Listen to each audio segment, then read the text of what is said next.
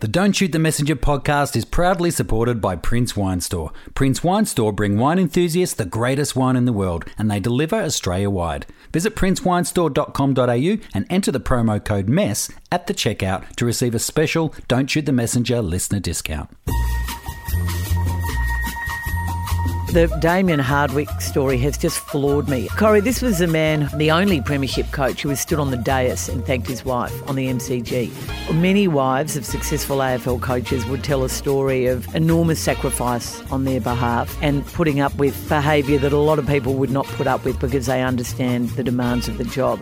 We rock the granny thing, I think. Your mum doesn't look like a granny at all. She looks like she did in 1981, dancing around the floor at the Seaview Ballroom. I wish. You say your children never listen to a word you say, but I remember at one point in Rose's first lockdown when we were still fairly free, and I said, look, why don't you and Oscar just have a baby? I mean, it's a good year to do it. And she did. What are they called? Oliebollen. I should know that from my Dutch background, but I don't. It translates to oily balls, which is... They are the most beautiful, crunchy, oily balls, Corrie. Don't Shoot the Messenger podcast with Caroline Wilson and Corrie Perkin. Hi everyone and welcome to episode 156 of Don't Shoot the Messenger. Ho, ho, ho. It's that time of year. We're getting into the Christmas spirit, aren't we, Caroline Wilson? We are, Corrie. I've come in festive green. Miss Jane has brought us a beautiful red and green posy each for Christmas. He's made her honey biscuits. Miss Jane, there is no end to your talents. I glazed a ham last night, just saying, but I'll talk... Oh, God, it's not about you. We're I'll just talk giving about Jane that in the moment. praise. No, we're giving all, Jane her moment. We're all talking about what Christmassy things we've done. You had your shortbread last week. In fact, I didn't make it. That was Mark. But we've had a lot of correspondence about the shortbread. We have. I've had a couple of lovely emails, and someone came into the shop the other day saying that they'd tried the Marg Moffat shortbreads. Marg, hello, darling Marg, up there in Hamilton. And this one comes from Melanie Johnson via email. Hi, Caro and Corrie. Thanks for the inspiration for Christmas baking. Marg's shortbreads baked and packaged, ready to gift to teachers at my boys' kinder and school. Did a test batch earlier in the week, and they are yum. Can't beat a quality shortbread with a cup of tea. Thanks, lovely ladies. Melanie, kiss, kiss. And Melanie sent us a photograph of Marg's shortbreads with a little red bow. I'm so excited to hear that. Marg will be fizzing. That's just great. We've got a lot of things to talk about today. We're doing a special edition of the Cocktail Cabinet. We have a special guest and some big family news from Europe, and we're going to talk about AFL coaches and the pressure on them. The news has just broken in recent days, Corrie, that Damien and Daniel Hardwick have broken up, which is just, absolutely terrible news off the back of Nathan Buckley. So a couple of issues to talk about there. Can I just throw in our friend Eloise Hudson, a great friend of the podcast from day one, just wants to end the year with her latest tip. It's a Korean drama called My Mister. Oh. It's on Netflix. It's beautifully written. It's quirky and at times almost comedy. It saw her through lockdown. She wishes us a Merry Christmas, but it sounds fantastic. Oh, thanks, Eloise. Mister. And Sarah Bernard, another great friend of the podcast, reports that she used to live on the property that was Arthur Streeton's house. Oh, Excuse not me. the house, because the house was knocked down years ago. The house was knocked down years ago, but it is now a series of units in Grange Road, Toorak, on the corner of Douglas Street. And they're in either an L or a U shape.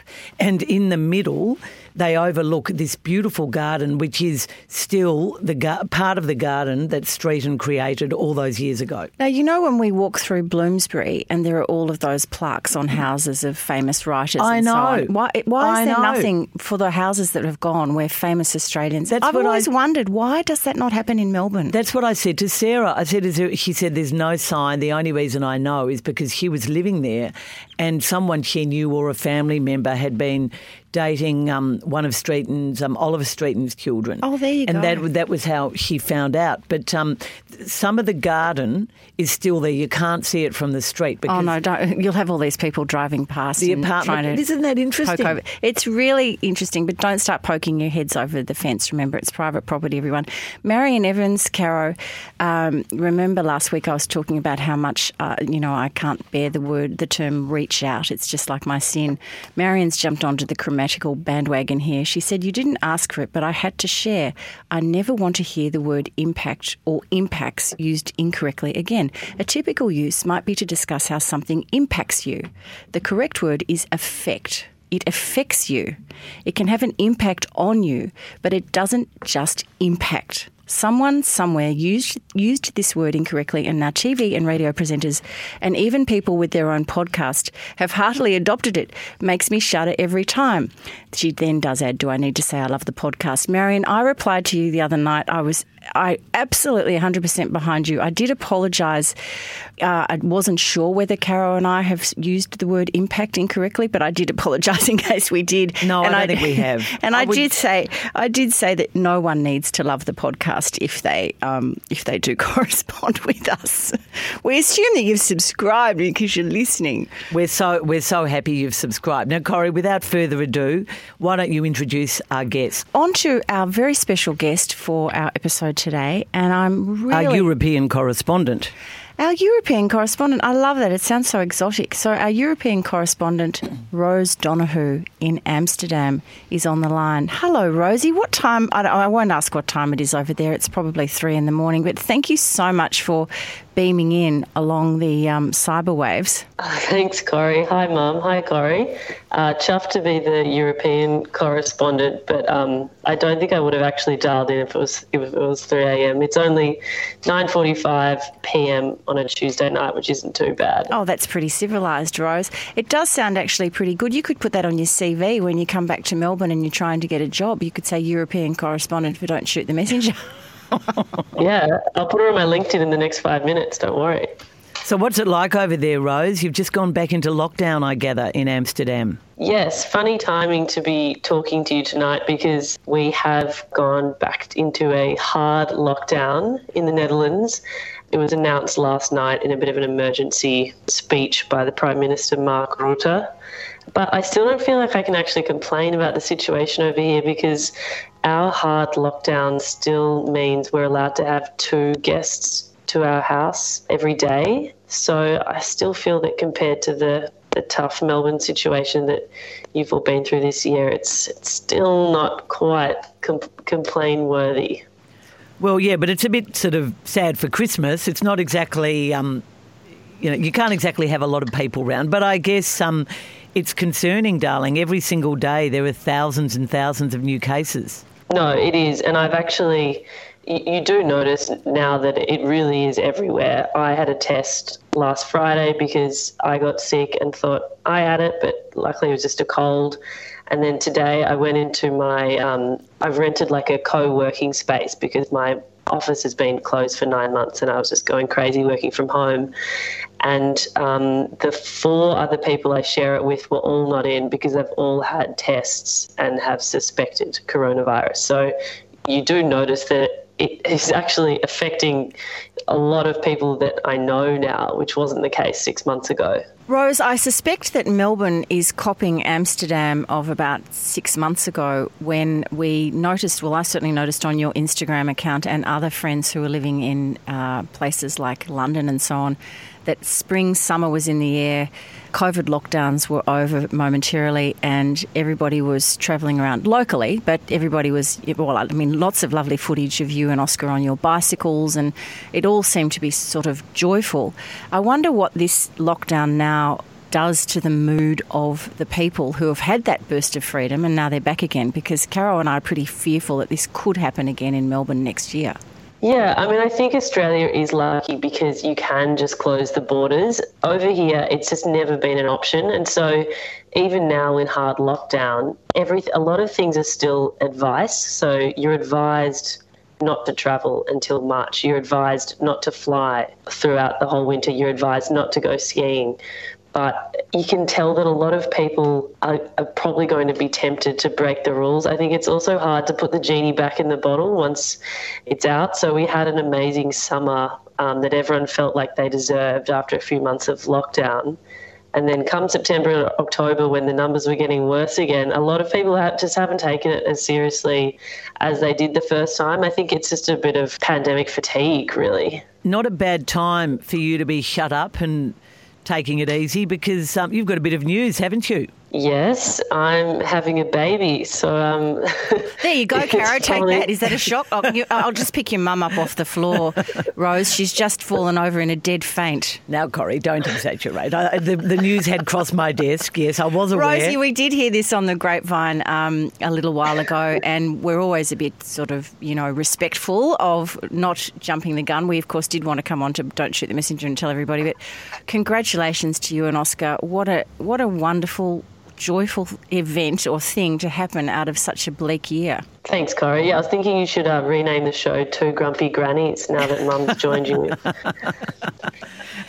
Where's the grumpy? No, I'm not grumpy. I love being a granny. Soon to be. I mean, I tell you what, Rose, you're a granny when in the space of what is probably going to be about 5 to 7 days, you go from having 2 grandchildren to 4, as I will next week or the week after, whenever they come.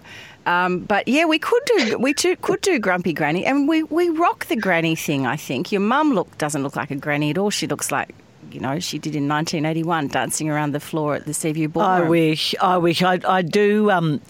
You say your children never listen to a word you say, but I remember at one point in Rose's first lockdown when we were still fairly free, and I said, why don't you and Oscar just have a baby? I mean, it's a good year to do it. And she did. No, Rose, can you not suggest that that's the reason I'm having a baby? Yeah, because you sort of... Yeah, that's right. Your mother said... told me to during one phone call. Well, no, Rosie, she will be claiming that because it's Caroline Wilson, and when she says, it's time for Eddie Maguire to stand down as Collingwood president, they do as she says. Well, she's been saying that for years and he didn't, so... That's true. That's true. In fact, and he sort of reminded me of that in a text actually yesterday. Rosie... It's so exciting. We all miss you so much and we wish we were there with you or you were here. But we're loving the daily, weekly updates of Little Petal. And it must be quite strange to be looking at all your friends who, many of whom are getting pregnant as well and having weddings and getting ready for a hot summer and Christmas. And you're sort of in this rather bleak sort of winter spot. But how is everyone's mood generally and all your friends who are still there in Amsterdam? Look, I think the mood could be better, and to be honest, I think it's only going to get worse because December is still a pretty nice time over here. You've got Christmas coming up. Everywhere's sort of decorated with the nice lights and it's all a bit festive. I think February is the worst, isn't it? Yeah, January and February are pretty grim. So I think that's when you often really need to get away, and if we're not allowed to travel by February, I think things will be a bit dire. But I've just had this feeling of, it's sort of our turn, because I spent the whole of my summer and spring watching you guys go through the worst lockdown that I just felt so bad that I was travelling around Europe having the time of my life. We did notice that. I tried to keep the photos to a minimum because honestly I felt really guilty. But now I just feel like we're sort of paying for what we've done in a weird way. Well, I tell you what, Rosie, there's no schadenfreude on our part. We're not going ha ha ha ha ha. I'm watching those figures in England daily. I've now sort of shifted my focus from the American election to what's happening in Boris Johnson's England with this lockdown. We're all just terrified for you all, so you've got to stay safe, Rose. On a happy note, have you had any Ollie Bollen yet? I did. I had my first one. When I had it, Mum? The day the Tigers won the grand final, we went out and I had my mocktail to celebrate and then bought an Oliebollen, which is a Dutch donut. Oh, that was nice. What are they called? Oliebollen. I should know that from my Dutch background, but I don't. It translates to oily balls, which is pretty nice. They are the most beautiful, crunchy, oily balls, Corrie. And they say you're only meant to buy them at Christmas, but clearly they're like hot cross buns. They've now sort of extended into the early autumn of Amsterdam, Rosa.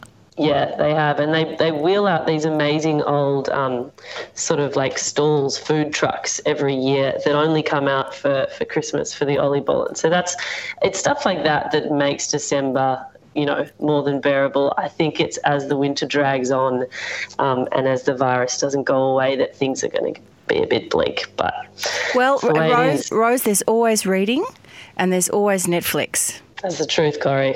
And there's also you're fermenting your sourdough too, so you could get back into that. You could create a little business from home. I'm going to write my first novel, bake a lot of bread, become a better person, grow a human inside me. Focus on the last objective, most important, I suspect. What time is it getting dark at the moment? Oh, God, I went for a walk at 4:30 today, and that was sort of the end of the day. So I think about 4:40 or something. But we've got the darkest day of the year, next week? Yeah. And then things can only get better. That's a good way to look at it, Rose. We do too. Rosie, it's been lovely having you on board and for your occasional visits during the year. Our podcast, as you know, because you're a regular, it just wouldn't be half as much fun if Caro and I didn't have family and friends joining us. But we can't wait to see you and Oscar back here with little Bubs, who is known as Petal. Is that what we're calling? Well, Rose is having a Petal, get it? Oh, yeah. Well, but Brendan made it up, although Rose's friend Georgie also claims she made it up too. So we just thought Petal was perfect. Rose, a little Petal. And I don't expect you to tell me, but do you know what sex you're having? No. Okay, well... No, it's going to be a surprise. All right, well, look, I'll start knitting baby booties in pale grey just so, because I'm so good at knitting. You know them. they do home births in Amsterdam, but Rose has luckily said that she's not going to have a home birth. I think that, Caro, a couple of my nephews were born home birth and they were fabulous occasions, apparently. It's the norm here. It's the standard. Yeah. You have to request if you don't want one. Oh, people say home births are great. So, no, don't start being negative, Caro, because we'll have lots of correspondence. Look, fair enough. I just like a hospital around me for the birth, but I do like the sound, Rose, of the other thing that happens in Amsterdam, which is somebody comes to your house for 8 days in a row after you come home with the baby. Is that right? Yep, it's called a kraamzorg, and it's a maternity nurse that everyone gets for free for 8 days. They come to your home, they cook, they clean, they teach you how to look after the baby and breastfeeding. And hey, Rosie, I wonder whether they play Scrabble as well. You get a couple of hands in before. Speaking of Scrabble, just ask your mum who won Scrabble last week. Corrie got a 7 Corrie, minute. you always win. I know, but Rose, there was a lot of whinging and complaining. I spelt flavour without the U, which of course is the way the Age newspaper and a lot of other organisations and Americans. I supported your flavour. Our friend Annie did not. She's still going on about it. Hey, Rosa, thanks for joining us. Get to bed, and it's lovely to see you. We'll talk again very, very soon. Merry Christmas, Rosie, and to Oscar too. Thanks both. And I always love hearing you in my ears when I can't speak to you in real life. So it's been nice to have you in my ears this year. Oh, we wish you were here. And that was Rose Donoghue from Amsterdam. Caro, I was very interested to read overnight that the marriage of Damien Hardwick and his wife Danielle, the Richmond coach, and his wife has fallen apart, which is very sad. Comes off the back of the news last week that Nathan Buckley, the Collingwood coach, his marriage has also come to an end. And it just made me wonder about the impact of 2020 season, whether this has had any effect. Not that we know. We don't know what, two people bring a marriage together, and two people, I always believe, a marriage falls apart because of two people. But I wonder if the impact of this season has had an effect. I think it's a wider topic, Corrie, and I think it's the impact of the life of an AFL coach, which is such an unnatural, stressful, completely... In no way is it really simpatico with family life, with a normal social life, and I think with the Buckley marriage, I think most people in footy's inner sanctum sort of knew that this was coming and have known for some time, more than a year. But the Damien Hardwick story has just floored me. I mean, there were, things happened this year. We knew that Danielle only spent a very, very brief time at the hub. Went home, we thought, for, other family reasons. And, who would want to live in that hub in that rather unreal, terrible situation? But, Corrie, this was a man who, the only premiership coach who has stood on the dais and thanked his wife on the MCG. No one else has ever done that. Who has talked about his wife all the time. Mrs. Hardwick was his yardstick. She's the one who said to him in 2016, "You're not the man I married. What on earth is going on?" And he famously changed his changed his entire operational facilities within his own self and became a completely different coach, went back to so many of the basics. We've seen him become a 3-time premiership coach. So much of it he's attributed to her. When he had a crack at John Longmire earlier this year as one of several missteps he's made, he said it was Mrs. Hardwick who pulled him up and told him that, you made a gig of yourself or a goose of yourself. So it's just for Richmond supporters, everybody's just completely shocked. So it is a shock. You didn't see anything coming? No, I mean no. And have AFL coaches or anybody in the AFL talked about the extraordinary pressure they've been under this year? Well, one veteran football person who I talk to occasionally said to me a couple of weeks ago, somebody needs to talk about the impact of the game on senior coaches. And in recent days, you've seen the story of Danny Laidley, who used to be Dean Laidley, who coached North Melbourne. We've seen the tragic suicide of Danny Frawley. Dean Bailey, who of course was put under enormous pressure after he was sacked from Melbourne and revealed the extent of their tanking in interviews with the AFL. Contracted, who knows why he died, but many of his family members believe that the stress might have led to the cancer that killed him. You've got Philip Walsh, who was murdered by his son, who had a drug addiction. I mean, the stories go on and on and on. I mean, there was so many terrible stories of the pressure on coaches. So then, and they're the sort of, and there are so many others, but they're just some that you just look at of recent times. But then to kind of flip it a bit, you have someone like Alistair Clarkson, happily married, I presume happily married, still married. I think he has 3 children, and he's been a coach for coming up 15 years or maybe even 16 years. Yet, and there are coaches, the coach of Geelong, there are coaches who do have longevity in the game. Yes. They must somehow get their work-life balance. No. I think the wives just, in my view, and some of them do, I mean, Chris Scott is someone to me who is a very pragmatic person and who probably, of anyone, has a better work-life balance than most coaches I know. But I would say many wives of successful AFL coaches would tell a story of enormous sacrifice on their behalf and putting up with behaviour that a lot of people would not put up with because they understand the demands of the job. And I think the most successful coaches are the ones they just become a complete unit. And the wife just understands that they're a team and everything they do is to support their husband. Malcolm and Patsy Blight, which is not, classic example. But which is not to say that Mrs. Hardwick or indeed Tanya Buckley at times have dropped the ball in that regard. We're not saying that. But I'm talking about the successful ones. Yeah. And I think Malcolm and Patsy Blight, I always remember, they were the unit and everything that they did together, and she totally supported his wife. Other coaches, you read about coaches who go and coach interstate and their wife is commuting back to Melbourne for work, and I'm not being sexist here, but I'm just saying I look at those relationships and I think I bet it doesn't work, and sure enough it generally doesn't. The coach generally ends up not being a successful coach, or the marriage falls apart because it is just the most ridiculous demands of a job. And at some point, someone needs to say, I mean, Brad Scott's a classic example. He walked away from coaching, and I don't think he would mind me saying that I don't think his wife particularly enjoyed the scrutiny that was on her husband and therefore their family as an AFL coach. He's now climbing the ladder at the AFL and will maybe he'll never now go back to coaching, even though he was a really good coach, because I don't think it just wasn't worth it for the family sacrifices. And I suppose the other thing too with coaching is that usually after a period of working as a deputy or working in a football department somewhere, a coach becomes a senior coach usually in their early 40s. And that coincides, of course, with young children, usually. And in this modern era, usually the partner is a working woman. And I'm just thinking, as you're talking, of James Hird and Tanya Hird's solicitor, and James Hird, who I don't think he was working as a solicitor, though. Really? I thought she was still a practising solicitor. I think he became a solicitor again when James had some issues. Okay. Yep. Well, anyway, I do think of the pressures on that young family, and that's what happens, isn't it? Young coaches generally are young.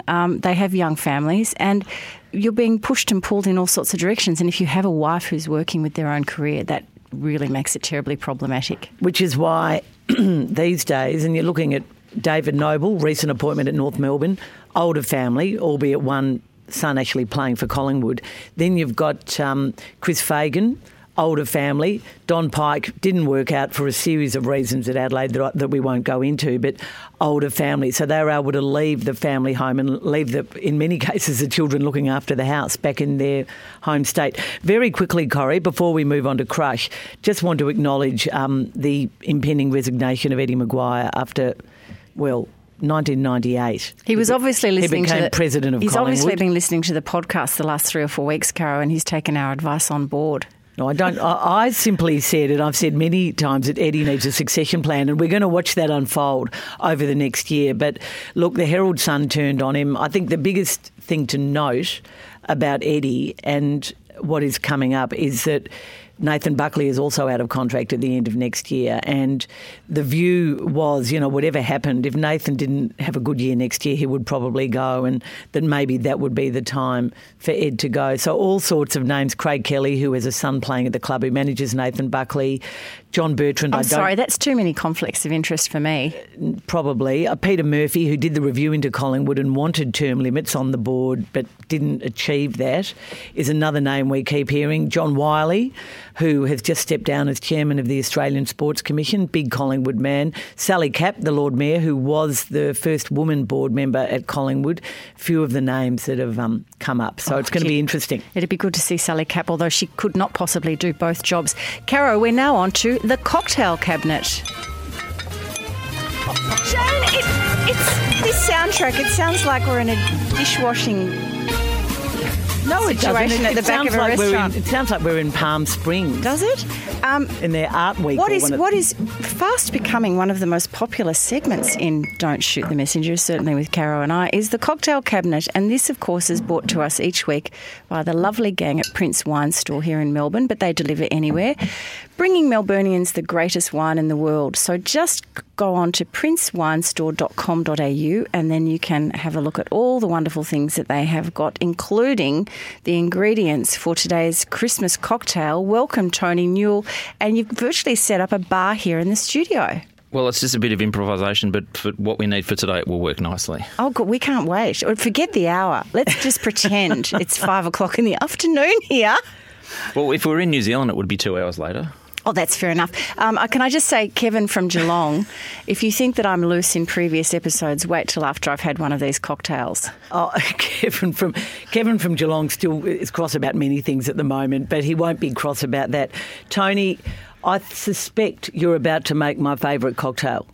Can you talk to us about what it is that you are suggesting for Christmas cocktails? I actually did have an inkling that in some of our earlier conversations that the Negroni word was mentioned, so I had an inkling that it was actually on your list of favourite beverages. Her little eyes have just lit up. But what I've decided to do today is basically it's nothing new, but it's the key to Negroni is all about the quality of the ingredients, and anyone can make a Negroni, but not many people can make a great Negroni. So the thing that we've got today, which is really unique, is 3 boutique handmade spirits that are all fantastic in their own right, but blended together they make a really beautiful Negroni. I remember taking my mother, Julia, who is going to be starring in our Christmas episode next week, to a bar once, and we both ordered a Negroni, and Mum had never had one, and she just kept saying, there are so many. There's every single type of alcohol in this you could possibly want. As she fell off the chair. Well, no, look, that's the thing. I don't know, one Negroni, it's sort of enough, I reckon.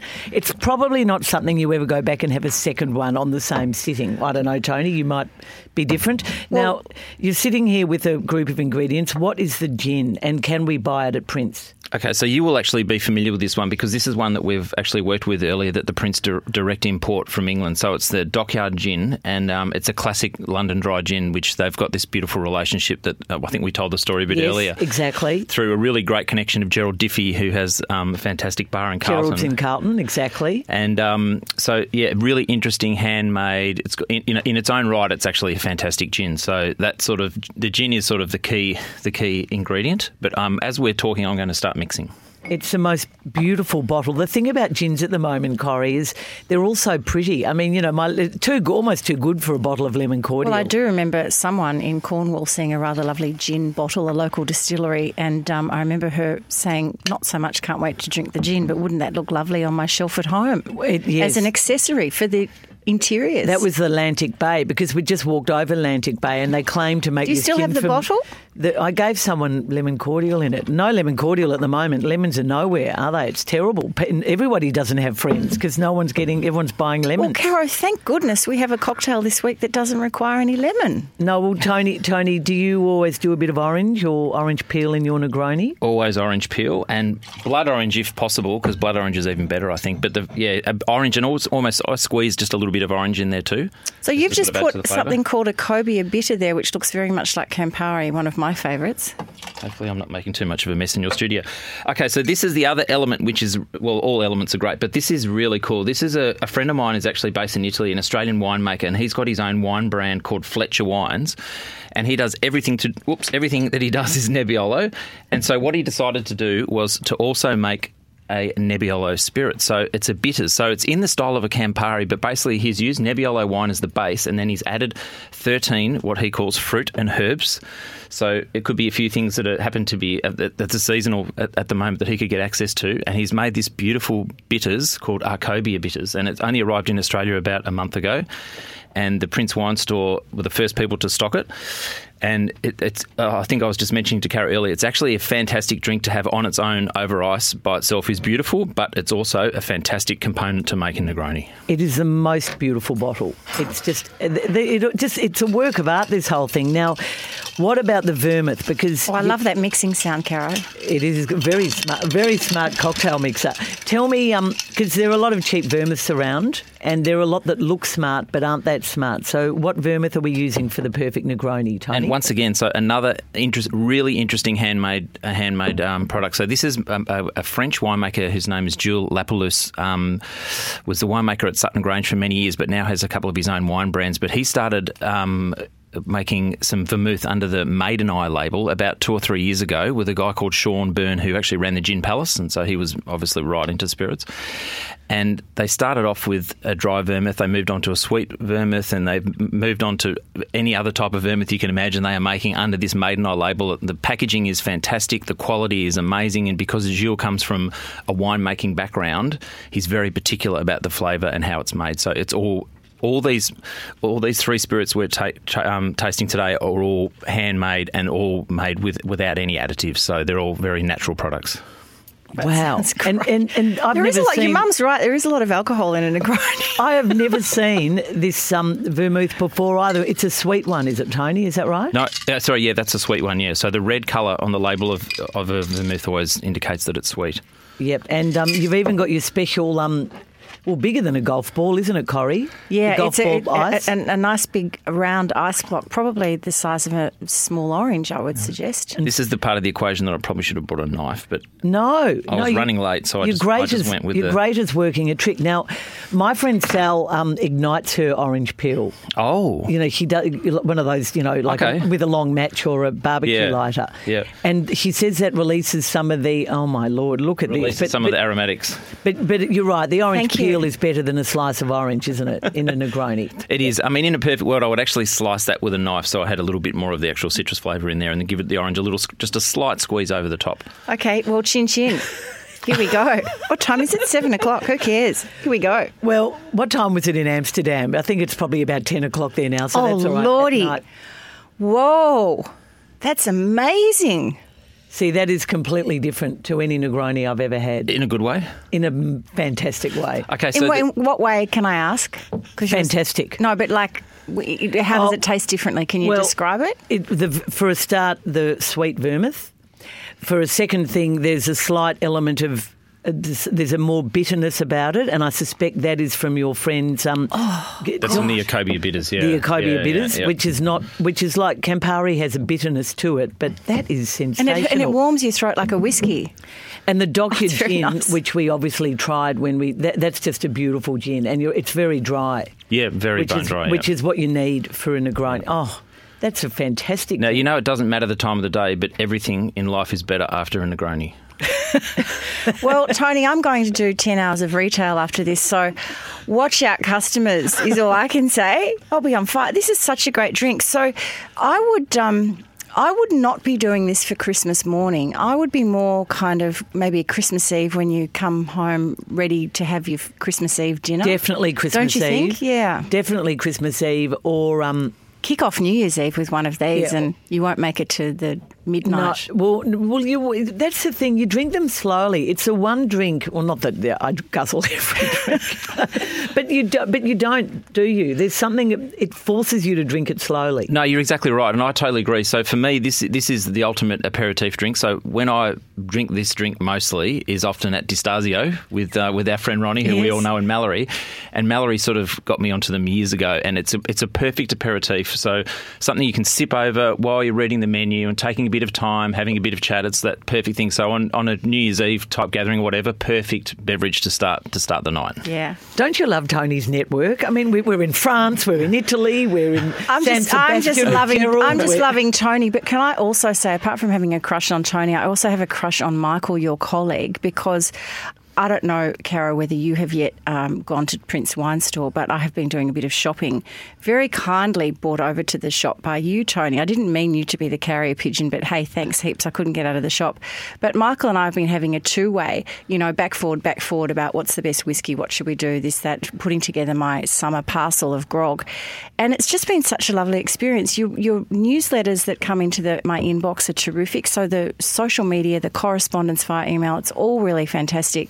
I think you've got a great business there, and we're just so rapt that you are part of it. Don't Shoot the Messenger in 2020, because apart from your company, we get to drink a nice Negroni at 8 o'clock in the morning. But I'm devastated that beautiful sparkling wine, the Gembrook, was so successful on our show that you can't get it anymore. Oh, no, that was just unfortunate timing. That the time that I brought it in to show you was sort of towards the end of it being available, and it actually just ran out of stock. Well, it'll be back. It'll be back. And a couple of our mates have asked about that, Tony, so who listen to the podcast. So can you, note to you and Michael, can you let us know when it comes back in stock, and we'll tell Poddies, maybe not a special offer, but they can pay full price, but and let them know. Tony, for just to repeat, the perfect Negroni, take us through each ingredient, all of which we can buy at Prince. Yep, so the good thing about Negroni, it's actually really simple and easy to make because there's 3 ingredients and it's equal portions of all 3 ingredients. So anyone like me who's not a particularly experienced cocktail barman can whip it up quite easily. But no sugar syrup either. Sugar syrup at all. So the Dockyard Gin, which is available exclusively through the Prince Wine Store, then Maid and I Sweet Vermouth, also available at the Prince, and then Arcobia Bitters is the bitters, which is also available at the Prince at the moment. The Arcobia Bitters could go quite well in my mother's soother, the recipe from last week, Caro. It could, actually. It could. It's absolutely fantastic. So just reminding you all again, visit princewinestore.com.au, use the promo code MESS, that's capital MESS, like Messenger Corrie, which is us, at checkout to receive a special listener discount. You'll find the links to them in our show notes as well. Merry Christmas, Tony. Oh, Merry Christmas to both of you. Thanks for having me. It's been really fun. Thank you, Tony. We'll see you in the new year. Thanks. Have a great Christmas. We've loved it. Thanks. And thanks again to Tony Newell for coming in and sharing that wonderful Negroni with us. Miss Jane has drunk half my glass, Caro, so I will be sober when I'm serving the customers today. Now, you have a crush. I've got a crush on Ita Buttrose. Several times she has stepped up as chairman of the ABC, and some of the nonsense that has come from Canberra as a result of that Louise Milligan Four Corners story involving Mr Tudge and Mr Porter, and this sort of allegation that it wasn't relevant, that it was completely not part of the political landscape, that it was focused on the government and not the opposition. Well, they are the government. And, as has been pointed out, ever since the government ministers complained to the ABC, it's been pointed out that the story began as a completely different story about interviewing some female politicians in Canberra about the impact on women in certain aspects of politics and life and society. And so many of them, I think, said, whether it was to a producer or to Louise Milligan, this toxic workplace culture is at its worst in Canberra, led her to do the story. I mean, can I just butt in there? And I know for a fact that watch Four Corners next year, Caro, more to come on this topic. early in the new year. Well, because, of course, what happens is that you chip at the top of the iceberg and then, of course, everything underneath. A lot of people are contacting Louise Milligan and Four Corners at the moment. Look out. Watch this space. The woman who Tudge had a fling with went on Four Corners, talked about what happened to her. I mean, it couldn't be more obvious that this is a man campaigning on family values in other parts of his life. I just found it extraordinary. Anyway, I think it's great the way she's stood firm, that she's written back. Ita, you mean? Yes, Ita Buttrose, and I'm incredibly impressed. So I won't go on about that. But while I've got you... Well, any woman, can I just say, that stands up to Sir Frank Packer and Kerry Packer in one lifetime deserves a medal. I'm really impressed with what she's done since she's gone to the ABC. While I've got you... You've got me. I'm here. Before we go to Always BSF... here for you, Caro. Which politician would get your votes this year? Well, obviously it has to be virus related because that's been the global story. I would probably say on I'd do a three-way here: Gladys Berejiklian, Anastasia Palaszczuk, and Jacinda Ardern, with a nod to Mark McGowan, the WA Premier, and over the sea waves all the way to Germany, Angela Merkel. Oh, and probably Andrew Cuomo, who's the Governor of New York. So I'd stick all them in the one basket for showing great leadership in a time of global pandemic. Boo to Donald Trump and Boris Johnson in the early days when he refused to call a lockdown, and thousands of people in England have died probably as a result of that decision. Interesting that. Okay, BSF. Let's go on to books, screen and food. Thanks to our sponsor, Click for Vic. Thanks to Visit Victoria. It's not too late to jump onto Click for Vic and order local goodies for Christmas. Restaurants can deliver amazing eat-at-home food, hampers, cheese. Get ordering from anywhere in the world. Click for Vic and get the best of Victoria delivered at visitvictoria.com/Click for Vic, or just follow the links in our show notes. And we want to hear, again, your Victorian recommendations and Click for Vic suggestions. Email feedback@don'tshootpod.com.au. And we have a little bit of news on that. In the new year, we'll be taking Don't Shoot the Messenger on the road to somewhere rural in Victoria. I'm very excited about it. My book is Nick Hornby's latest, Just Like You. Anna from the Op Shop, who's going to join us next week, would disagree. I don't think he enjoyed it as much as some of his others. But for me, it was like visiting an old friend, Corrie. I read it in 2 days. I just could not put it down. His conversations, his the way he studies people, particularly people of a certain age, the way he talks about British society, I just love. I laughed out loud. It's a love story between a woman in her 40s, a single mother, and a young 22-year-old black man whose life isn't really going anywhere. He's doing a lot of part-time work. He has aspirations to be a DJ. He works in her local butcher. She is sort of middle class, classic middle-class English woman. He comes from the working classes, and somehow they end up together and they just keep trying to break up and they just can't. It is just the most beautiful story, and it's all set around Brexit, which makes it even more interesting. I don't know about you. I just love the way he writes. Well, I really I do. sometimes find the conversations, I don't know whether I'm such a conversation... When the narrative is driven by conversation, I tend to prefer a narrative storyline which is in the author's words, not the characters. Oh, I love the way his I get characters... a bit agitated with long conversations, unless, of course, it's Ian McEwan in Machines Like Me. I absolutely I love the way he writes. Look, he's bright and breezy, I would say. I particularly loved, obviously, Fever Pitch, which he said he couldn't, which is a story of him growing up as a soccer fan and covering soccer riots, etc. High Fidelity, I love. High Fidelity was a classic. I've enjoyed every single one. Anyway, look, it has a lovely cover. This one came out a couple of months ago, and it probably is what you would describe as a good beach read. And Caro, back to you again. You have a screen. Look, I took myself off to the cinema alone again, naturally. I kept going to movies on my own because I keep sort of going, I reckon I could just nick into a movie now that I'm not doing a lot of work because the footy season's over. Misbehaviour is just a great easy watch film starring Keira Knightley and Leslie Manville, who's actually just been announced as she's going to be Princess Margaret in the next series of The Crown. In fact, I think they're doing 2 more series. No, I have been told that it's only one more, but...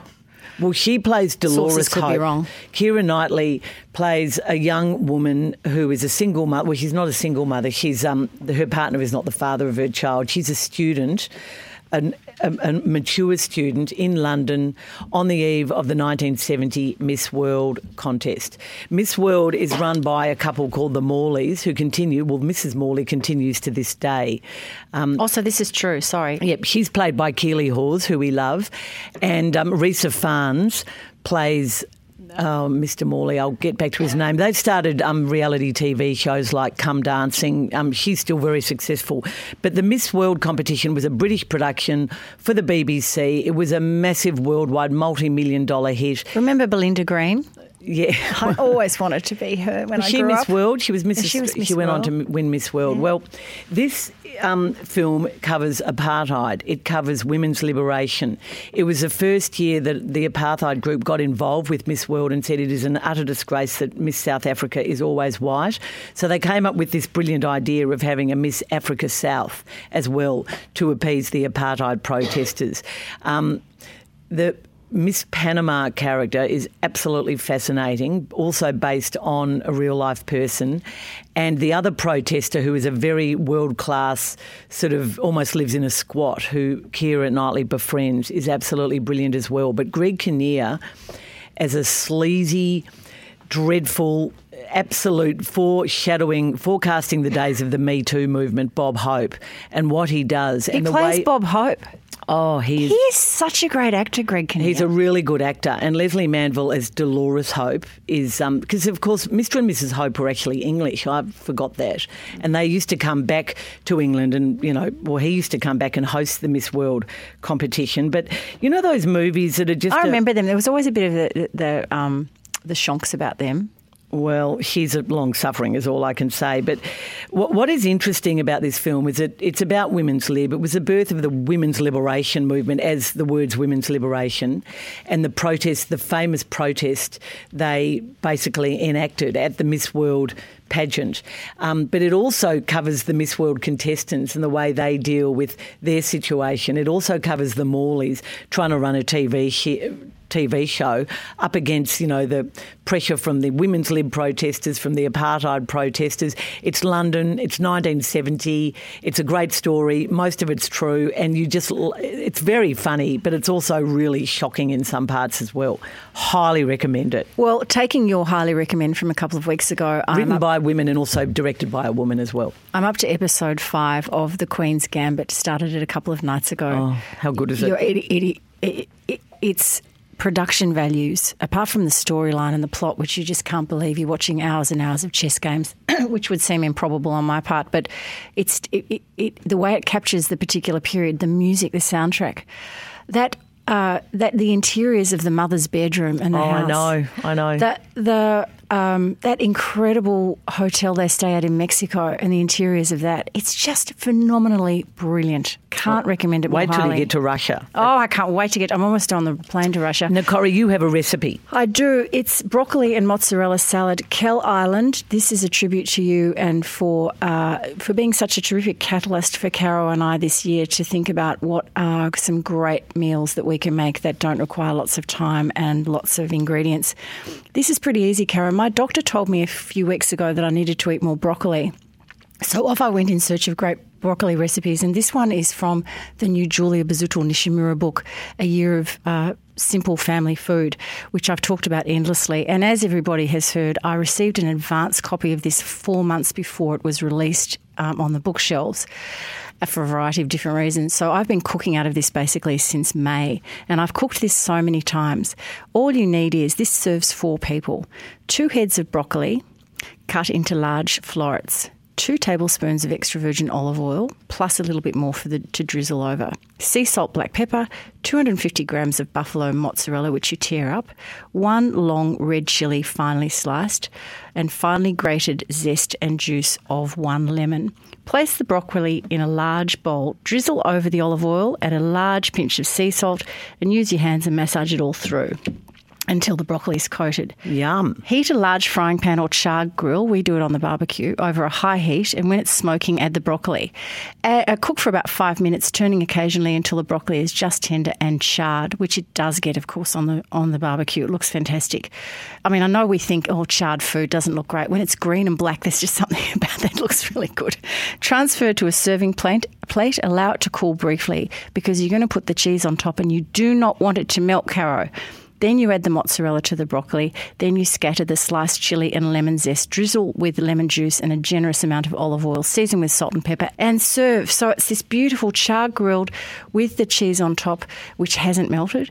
And I usually use 1.5 or even 2 chilies just to add that extra colour. It is a fantastic recipe. I highly recommend it, potties. Now, 6 quick questions. Before that, you're grumpy. Oh, I am grumpy. Oh, God, I'd forgot. There is nothing to be grumpy about today, to be honest.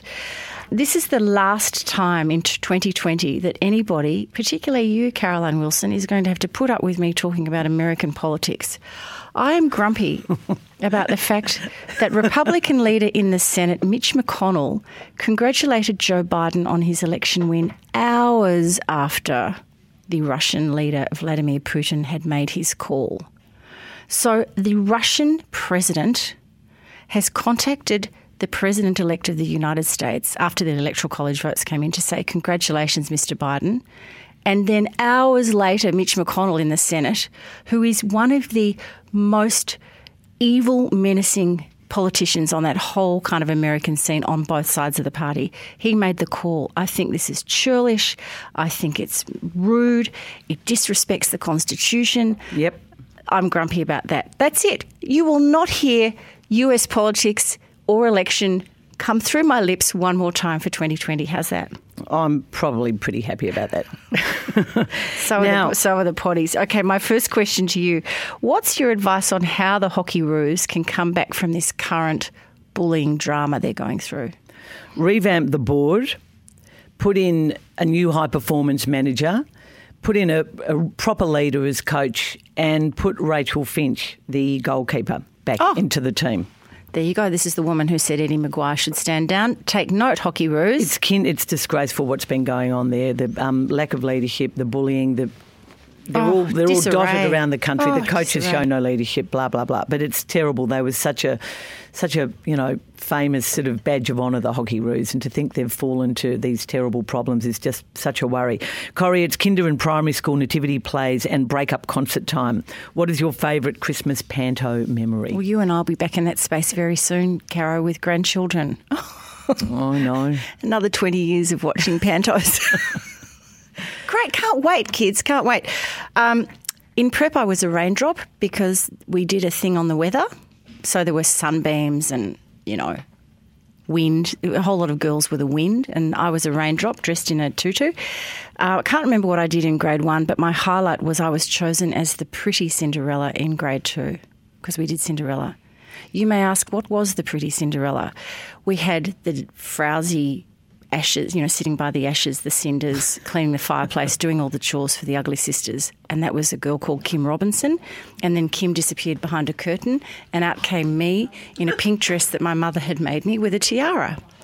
And the prince was Virginia Thompson, who I ended up sharing a house with for a couple of years after school. I had the biggest girl crush on her. Wow. Well, is this now time for me to revisit Wachunga Wali Polinda? Could you please sing it? While shepherds watch their flocks Go on, by night. can you please sing it? In Swahili. Corrie, it's your turn to ask me a question. Okay, Bob Dylan last week controversially sold his songbook to Universal Music. I was astounded by this. What is your favourite Dylan song? Don't Think Twice, It's All Right. Oh, okay. I could have said Knocking That's on kinda Heaven's happy. Door, but I could have said It Ain't Me, Babe, or All Along the Watchtower. There were so many, but that's my favourite.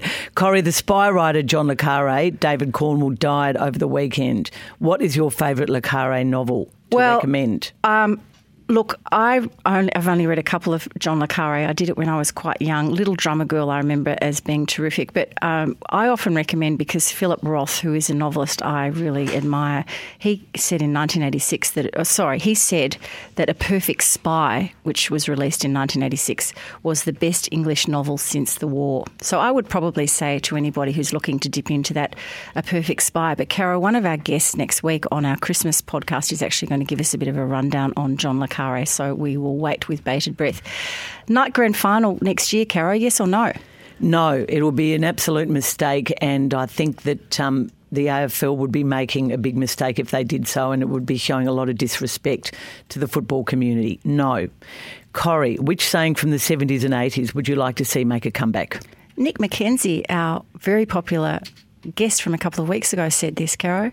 Stoked. I think he might have said he was stoked to be on our podcast, or maybe he was stoked to be... He also said reach out, which you wouldn't have liked, but that's all right. I've told him off about I that. also love grouse. Somebody said grouse the other day. I went, yeah, right back to 1978 with that one. Well, grouse is on 3AW every morning. It's a regular segment. Oh, I didn't know that. Grouse or shouse. And the other one I love, because I sometimes say it to the kids, duh.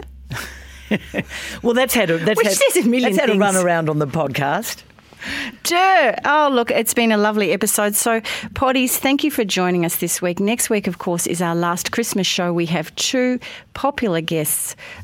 We know you love them. You'll be so happy to hear that Julia Wilson, Caro's mum, and Anna Barry, Anna from the Op Shop, are joining us for our Christmas episode. We are so excited. I would like to send a big cheerio to Rose Donahue in Amsterdam, who is having a baby, which means Caro will be not only an award-winning journalist, a great gardener, a fabulous wife, but she'll also be a granny next year. So much to celebrate. And Miss Jane, I want to thank you as well for your great work today. And of course, to our supporters, Prince Wine Store and Click for Vic. Thank you guys. We couldn't do it without you and your support. And of course, our poddies who contact us regularly through the Instagram account, Don't Shoot Pod. You can always leave a message there. And you can also send feedback at don'tshootpod.com.au, and Miss Jane will pick up your email and we will respond. And Caro, what do we say? Don't shoot the messenger.